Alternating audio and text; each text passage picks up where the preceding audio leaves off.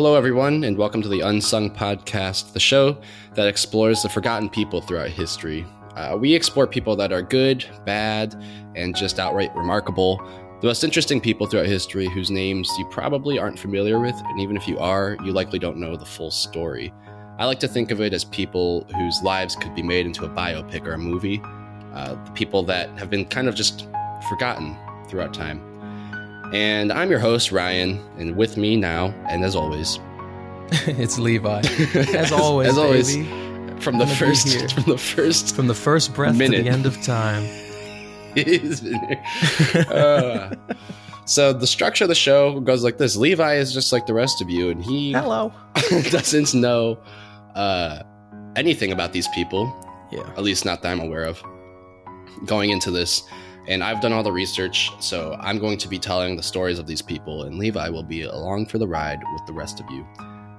So it should hopefully be a nice, fun old time. Please keep your hands and feet inside the podcast at all times. Yeah, that's the kind of guy we're working with, and that's the top tier comedy you'll be getting here. Unsung. So for the next several weeks, we'll be putting out episodes twice a week on these different interesting people from all of history.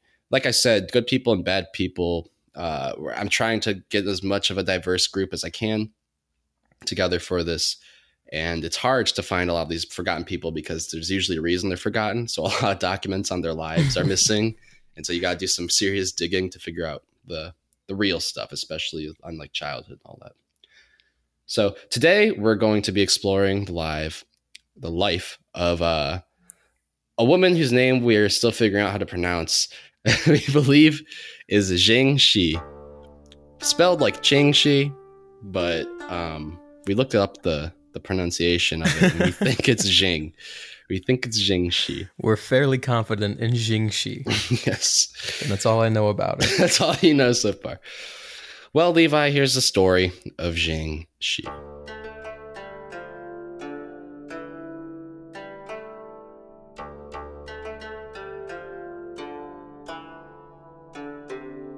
Ching Shih was born in the year 1775 in the city called Guangdong. Now, I don't know if I said that right either, but every website and article I read about her next to Guangdong, in parentheses, it says Canton. I don't know why. I guess that's just another name for the city is Canton. Perhaps its modern day name is Canton. That's what I would assume. And when she was born there, it was called Guangdong.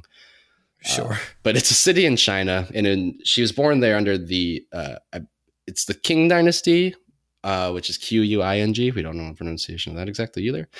But it was a very powerful dynasty. You know this after you've been researching this person. I don't do pronunciations. I just do the words.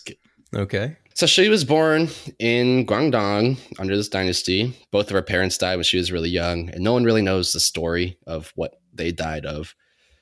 But when they died, she was left poor and all alone, and she doesn't have any family or siblings. So she was just this little street orphan, basically an Oliver Twist in China, if Oliver Twist was a Chinese woman. Yeah. So most of her childhood involved Oliver Twist type stuff because she was going around pickpocketing and stealing food, just living on the streets, surviving on her own. And as a teenager, she learned that she could make a lot of money as a prostitute. So at this time, prostitution was like at a peak in world history, especially over in China. It was a huge market for it over there, and she could make a pretty good living off of it. So she kind of became famous in the region because of her personality at the time. So she was so street smart, having grown up from such a young age, that she became pretty well known for how like her intelligence, and she had a business acumen is how many people described her. She was really like business oriented. And it even got to a point where she was in such high demand that she was often sleeping with like really important figures in the society. And it got to a point where she was actually trading secrets in between members of like the upper class at that time. So a lot of important figures like people in government, and then from the dynasty and other officials, people would pay her to go have sex with other people and get their secrets and then trade them back and forth. And it was pretty fascinating. So she basically became a prostitute spy at a pretty young age as a teenager. Not the worst gig. No. Well, maybe. she spent a few years working on what was called a floating brothel, which was a boat full of prostitutes in China in her local town. Yeah, it was a big old, it was a ship. It was just a ship for prostitutes. They called them floating brothels. So people would go out there, and the ships would travel around a lot. They weren't anchored, so they would float around. And because she was such a high-profile prostitute at the time, they would be like, "Oh, here comes like the floating brothel with Ching Shih on it." So like they would know, like, "Oh, it's coming to town," like kind of like a show coming to town. So they could all get on the floating brothel. Yeah. And on this brothel, the particular one she was on, this gentleman came on, and his name was different from Xing. His name was Shang. So instead of Ching, it's Cheng. So just to keep this, her name's Ching Shih. His name is Shang Yi. Very good. Just Very to clarify. Good. Yeah. That might complicate the story a bit. Well, Shang was a well-known pirate from a long family lineage of respected and feared pirates. So this guy's from just, he's like the Bushes of pirates, or the Mannings of pirates. Is it Shang or Xing? He's Shang. She's Xing. So you're talking about him right now. I'm talking about him. He's from a lineage of pirates. Well, he comes aboard this floating brothel, and he fell in love. He slept with Xing, and they fell in love. Well, he fell in love with her, rather. And right, she did it for money. Yeah, and he cited specifically, there's a passage in his journal citing how cunning and intelligent she was. Okay. And normally pirates would just capture these people and force them into marriage or just rape and pillage. Instead, because he had so much respect for her, he actually proposed to her, which was a big deal coming from a pirate. He basically was giving her the option, quote unquote, to marry her by proposing. Well, at 26 years old, Xing did agree to marry him after several denials. And it was only under the condition that she would be allowed to oversee half of his pirate fleet. Okay. Yeah, so she was... Did he propose on the floating brothel? Yeah, or? He came onto the story goes that he showed up with his pirates, and I picture it like a big group of pirates showing up into like a strip club type thing. Right. And they're all having a great time, but he like goes up and finds the one that he's looking for, and he gets down on his knee and proposes. I don't know how it really went down, but the story goes... So like instead of a shotgun wedding, it's like a cannonball wedding. Is that... That's what we're working with, folks. That's there he is. A zinger. Yeah, I guess it was a big show, like a big scene though. Everyone was watching when he did it, and she, in front of everybody, challenged him basically and was like, "I'll marry you, but only if I can have half of your pirate fleet." Not have it. She wanted to co-own it with him, so she wanted to share the experience. Okay. And so she did, and it worked out. And Ching would go on to adopt Chang's son, and they would have 2 kids of their own. So that's just 3 kids total. 3 kids total. I think they even had more down the line. What were their names? I could find that. I just Since didn't. You're doing so well with the pronunciation so far. So these 2 are together. She's a real smart, street smart local woman, and he's a very powerful, well-known, respected pirate. Now they're pirating around together. The couple kind of use that dynamic. Pirating around. Yeah, they're pirating. They use their dynamic to combine a lot of the local fleets, the small little pirate people, kind of like, I don't know, just little local gangs, basically. Okay. And then also his rival pirate army, they were able to come together and become this supreme naval power, essentially. And it became really a formidable coalition. Like all the local more pirates. Powerful than the Chinese Navy, or like what? At one point they get there. They get there. Well, yeah, we'll get to that. Is there a Chinese Navy? I'm not. Well, so this is under a dynasty. So here's what happens. The coalition got really big, and they decided they needed a way to recognize each other because there were so many people in this pirate fleet that they were actually having like unknown civil wars. Like they didn't know that they were fighting each other because there were so many. They were on this. Okay, they ended up. They were like on the same team, but they ended up. Yeah, like friendly fire type stuff. Didn't they have like a pirate flag that matched or something? Yes. Yes. Wow. Look at that. They did. They went with pirate flags. Yeah, they did. Yeah, and it was they got red flags, matching red flags, so they became the Red Flag Fleet. And it spooks me because I picture in my head just an enormous. Well, here's the thing: they had 800 ships at the time, so it's a fleet of 800 ships traveling around, all with these dark blood. They had blood red sheets because they wanted to intimidate people. So you have these, and it's all male pirates run by a woman and a man, and these angry Chinese men on these giant red fleets. So they're sailing around. Ching and her husband, they made fortunes, specifically targeting British ships and Portuguese ships. I don't know why those ships in particular, but that's who they kept targeting. It must have been easy for them. And they were making a ton of money at this time, and they were a serious threat to a lot of these militaries, but no one really took initiative to stop them because they were so intimidating and formidable. But things suddenly changed for them on the date of November 16th, 1807. So on this day, there was a big old typhoon going on, and Ching rather, were on this ship in the middle of the typhoon, and Zhang goes mysteriously missing and disappeared from the ship totally. No one ever saw him again. Well, it was a ship that he was sharing with Jing, and there were a lot of other crew on it. But Jing claims that he probably fell off during the storm, but there were a lot of sources from the ship that claim she probably killed him. Yeah, a lot of. He's the only one who got lost. He was the only one that went missing. So like she was just trying to take her whole ship, so she'd be the only one in charge. There were people from other ships I read that did go missing during this typhoon, but he was the only one from their specific ship. Right. And there are a lot of people that have a conspiracy that she did it. And the reason was obviously to take control of the entire full ownership. Yeah, full ownership. And she was kind of better than 50. If you look at her history before that, she was basically a con artist. Dude, she was in it for the long con since the beginning, since the floating brothel. Right. It was a long since the falafel. Since the falafel. Look, the falafel.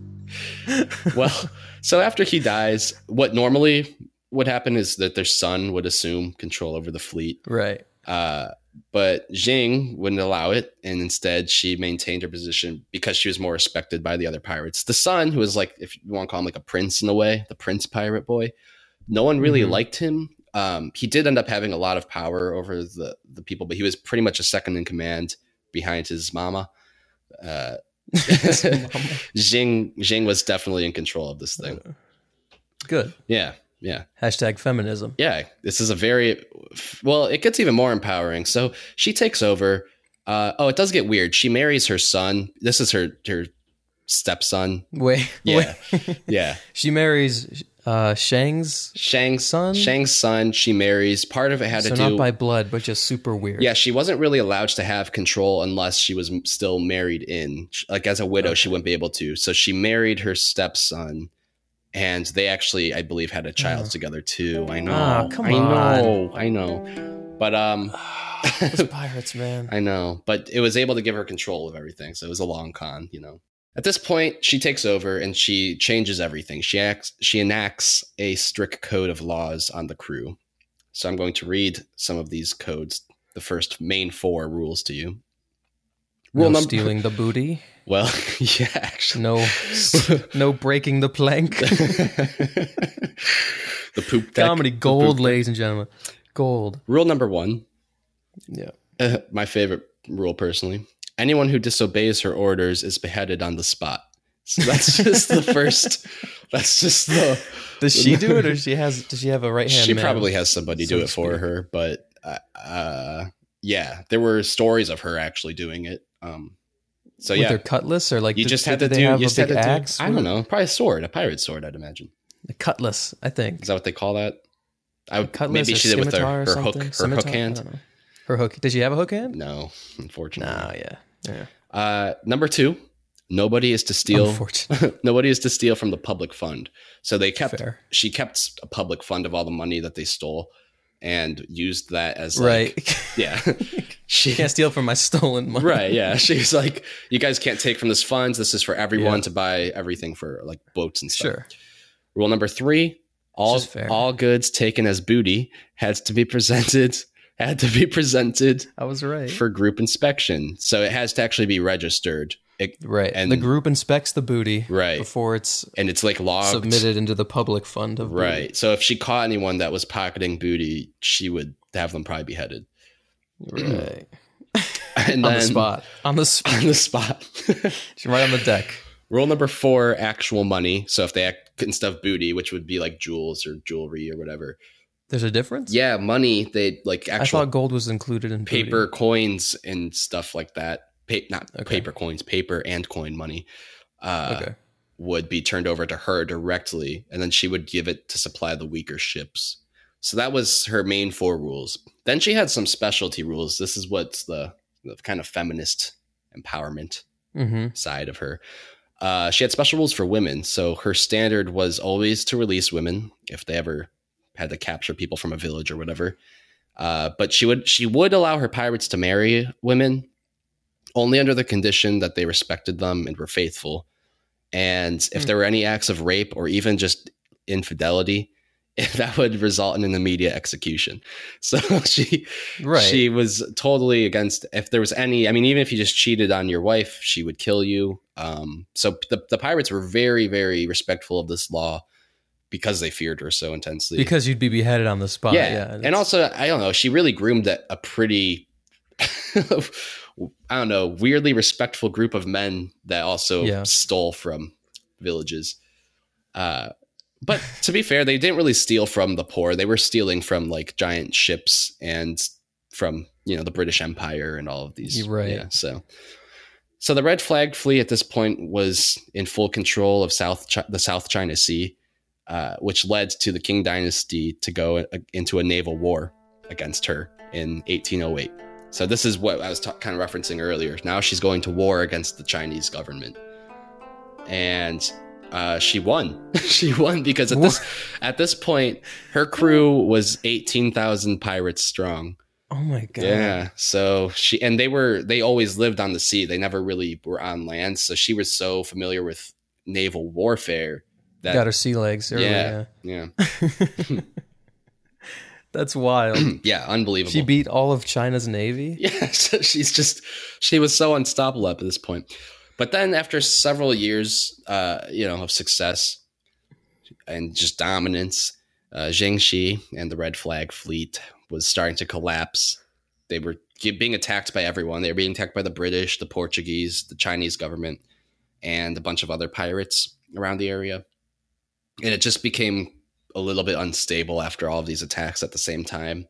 And so rather than ending it in this giant bloody war, she decided to make a deal with the Qing Dynasty that would grant her and her entire crew, with the exception of about 100 pirates of her 18,000, amnesty. So she made a deal because her thing was, well, we can go to war, but we'll probably thousands and thousands of people are going to die. Or the red flags will get even more red. Right. Or we can just stop all of this and you can just let us not get in trouble. And so they would basically let her go. After they already murdered the entire Chinese fleet. Okay. Right.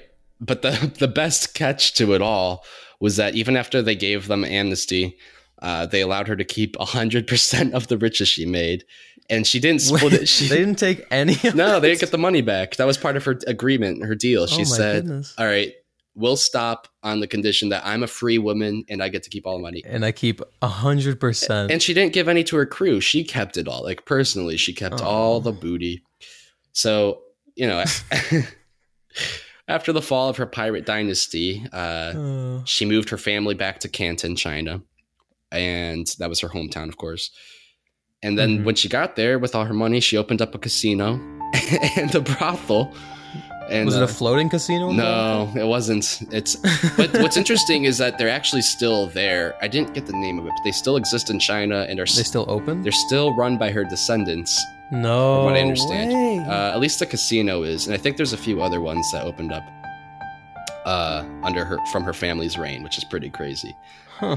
And what's interesting is that her brothel is actually designed to protect women, to maximize their pay and protection. So they're actually very high-end prostitutes who are if you're going to go in there and have sex with them, there's a lot of guidelines and they're very expensive. So they're paid well and protected very well by her and her group. So I thought that was kind of interesting that she had a brothel that she used to work in, and that, she must have been treated like crap. Yeah, it came full circle. She ended up there, and she did a lot for women. I mean, she might have been a thief and kind of I don't know, I guess you could call her a Robin Hood of sorts, but she definitely did a lot of good. But it's not like she gave it away, though. I don't think Robin Hood would be. No, yeah. I wouldn't call her a good person. No, she stole from the rich and kept 100% of her riches.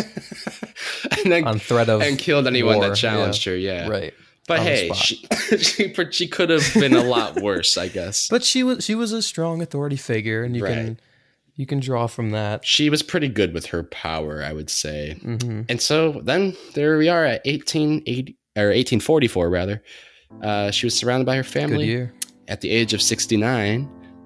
Nice. That's when she passed away. Ching Shih passed away. Oh, not a good year, though. No, not a good year for her. And who got her 100% of the riches? Her kids inherited the rest of her wealth, and that's why her descendants to this day still have a lot of her wealth in the family and own a bunch of casinos in that area. They've really built it up, which is crazy. That's pretty sweet. It's pirate money. Yeah. Yeah. And so that's the story of Ching Shih.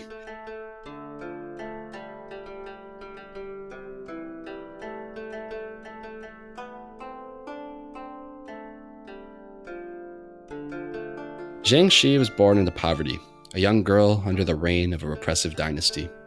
She fought for her life and worked as a prostitute, growing her notoriety.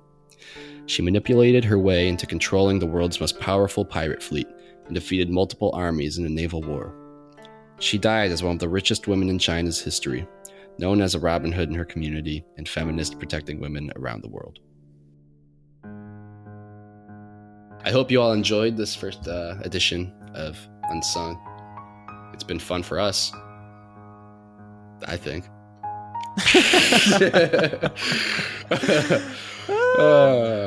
Woo! Our next episode, what day are we posting the next episode? Should we do them on Tuesdays? Well, absolutely. Both? Or Tuesdays? Oh, drop 2 on Tuesday? Drop 2 on Tuesday, fair. Drop 2 on Tuesday. Okay. Well, if you're going to listen to episode 2, which dropped also today, we will be covering the story of, I won't say who, but you can see the title. Classic. The story of a man who probably defeated more crime than any person in history, single-handedly. And yeah, it's a really exciting tale, and I'm excited to share it. All right. Yes. Sweet. Yes. All right. Gucci gang, Gucci gang, Gucci gang. Gucci gang, Gucci gang. Thanks for listening to Unsung. We'll be back next week with 2 new stories on Tuesday. That's 2 stories on Tuesday. Are we going to do that every time? Right. Unsung is researched and written by Ryan Muskin, and production and original music is by Levi Rainey. That's me. I did it. Who did the costume design? Costume design was Lady Gaga, of course. Every time. If you're bored and you want to check out another podcast, we highly recommend from 1212 Media and the creators of Unsung, Lucidity. That's Lucidity. Why? That's fun to say. Lucidity. Ooh. It's nice. That's good. It's not bad. I mean, it's not horrible. It's old, though. It's from 2016. Oh. Pre-Trump. I forgot to press record. Yeah. No, I'm just kidding. I'm kidding. Oh, my God. All right, well. Take care. Take care. See you next time.